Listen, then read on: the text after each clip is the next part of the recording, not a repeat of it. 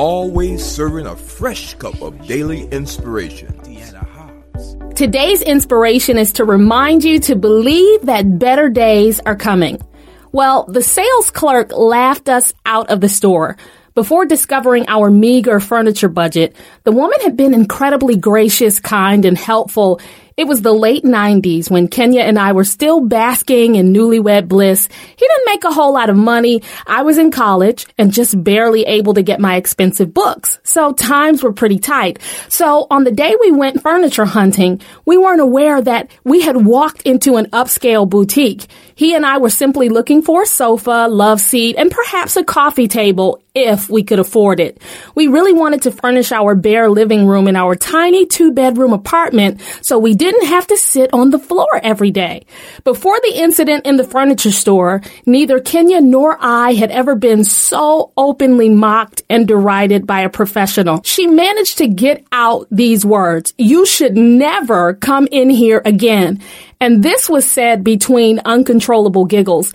With a red face and tears welling up in her eyes from all the laughter, she asked, "Are you too serious?" And then she said, "Just really, don't come back unless you have more money." For some, that encounter would have been super embarrassing, but we didn't let it get us down. Instead, you should have seen us. We were as tickled, maybe more so than the sales clerk. Kenya and I laughed until our sides ached. The hilarity of it all just sent tears running down our cheeks as we rehashed how mortified that woman was about our financial situation. Has something in your life ever been so bad or so pathetic that it was funny?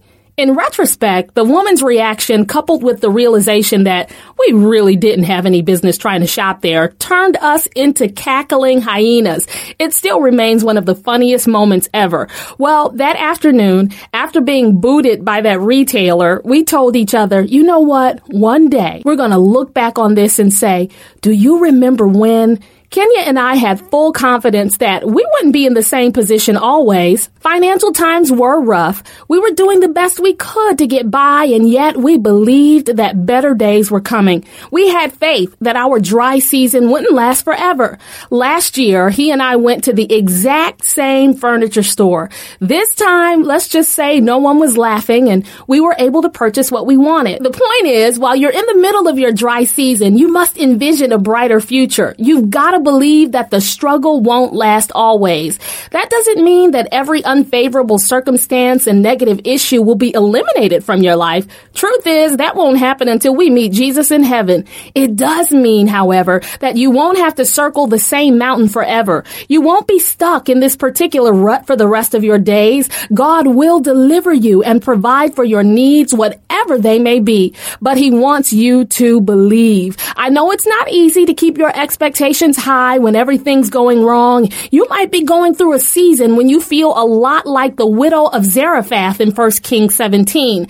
After a prolonged drought caused famine in her homeland, she stopped expecting anything good to happen. By the time the prophet Elijah showed up in the region of Sidon, she was anticipating her demise. Remember when Elijah asked her for some water and a piece of bread? According to verse 12, she only had a small amount of flour, a little bit of olive oil, and some water to make the last piece of bread for her and her son. They were about to split their paltry rations and prepare to die of starvation. But God had sent His manservant Elijah to this widow's house with a word for her situation. In verse 14, he told this financially destitute and hopeless woman, "For this is what the Lord, the God of Israel, says, the jar of flour will not be used up, and the jug of oil will not run dry until the day the Lord sends rain on the land." When she heard that word, mind you, there was no tangible evidence of its validity. There were no signs indicating that a miracle was about to take place in her life, yet this woman believed and obeyed. When she made bread for the prophet to eat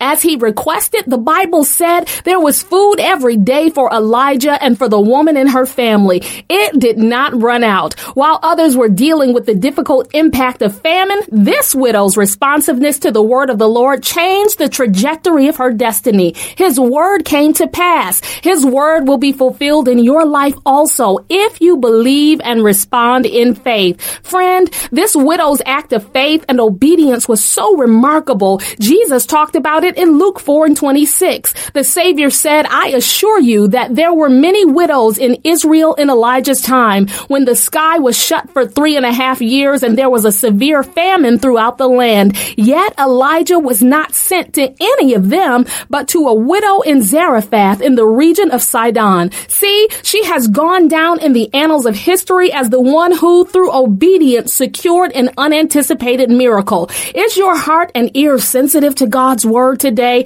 Are you willing to believe? Can God trust you as he did the widow to be open to his voice in the midst of a wilderness? Listen, your drought and famine will come to an end. God will do a new thing. Good things will happen in your life. Just don't give up hope. I know the enemy wants you to get down and depressed while you wait, but don't you do it. Continue to fuel your vision for a brighter future with faith. Speak over yourself. Tell yourself things will be different soon. Better days are ahead. And don't just say it, but believe it. As you wait on God, there are 3 things I want you to consistently do to help usher in your new season. They are all found in Romans 12:12 in the New International Version, which says, be joyful in hope, patient in affliction, faithful in prayer. That's it. As you do that continually, you'll thrive in your dry place as you're headed toward your place of abundance.